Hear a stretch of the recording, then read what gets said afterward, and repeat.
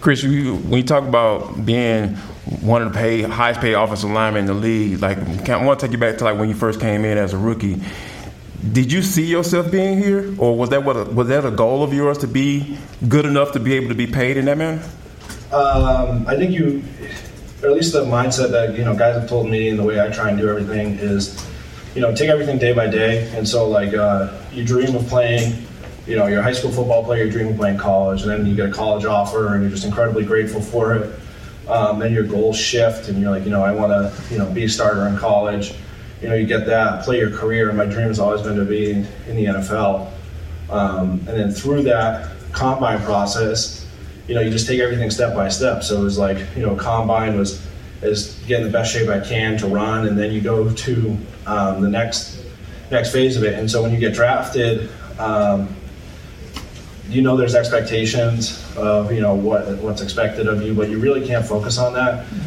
And so really what I always tried to focus on was make sure that the guys in the room, really offensive line room first, and then the team overall knew that I was being the most prepared I could be and giving it my best effort every single day that I stepped foot in here. And so I don't think really anything else like that changes, but just know kind of the same thing applies. Speaking of teammates, how did you feel when you found out Kaleb McGarry was going to be around for a few more years?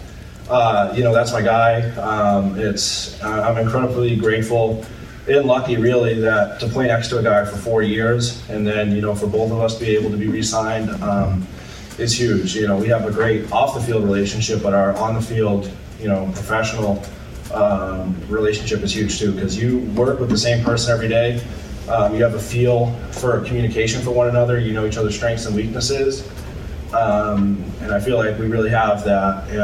And so just really lucky to be able to continue to work that. But it felt like the draft all over again, where I was fortunate enough to get signed. And then I'm just kind of waiting for my guy. I wanted the best thing for him. And so when he came back, I was really, really excited. Well, you got who contacted who first when y'all got the contract? I just gave him, he texted me. And then, I don't want to, he's going through it. I didn't really want to bother him, but I was just checking in on him as a friend. And then I was super excited for him, gave him a call the next day, let him celebrate with his family. So. Indeed.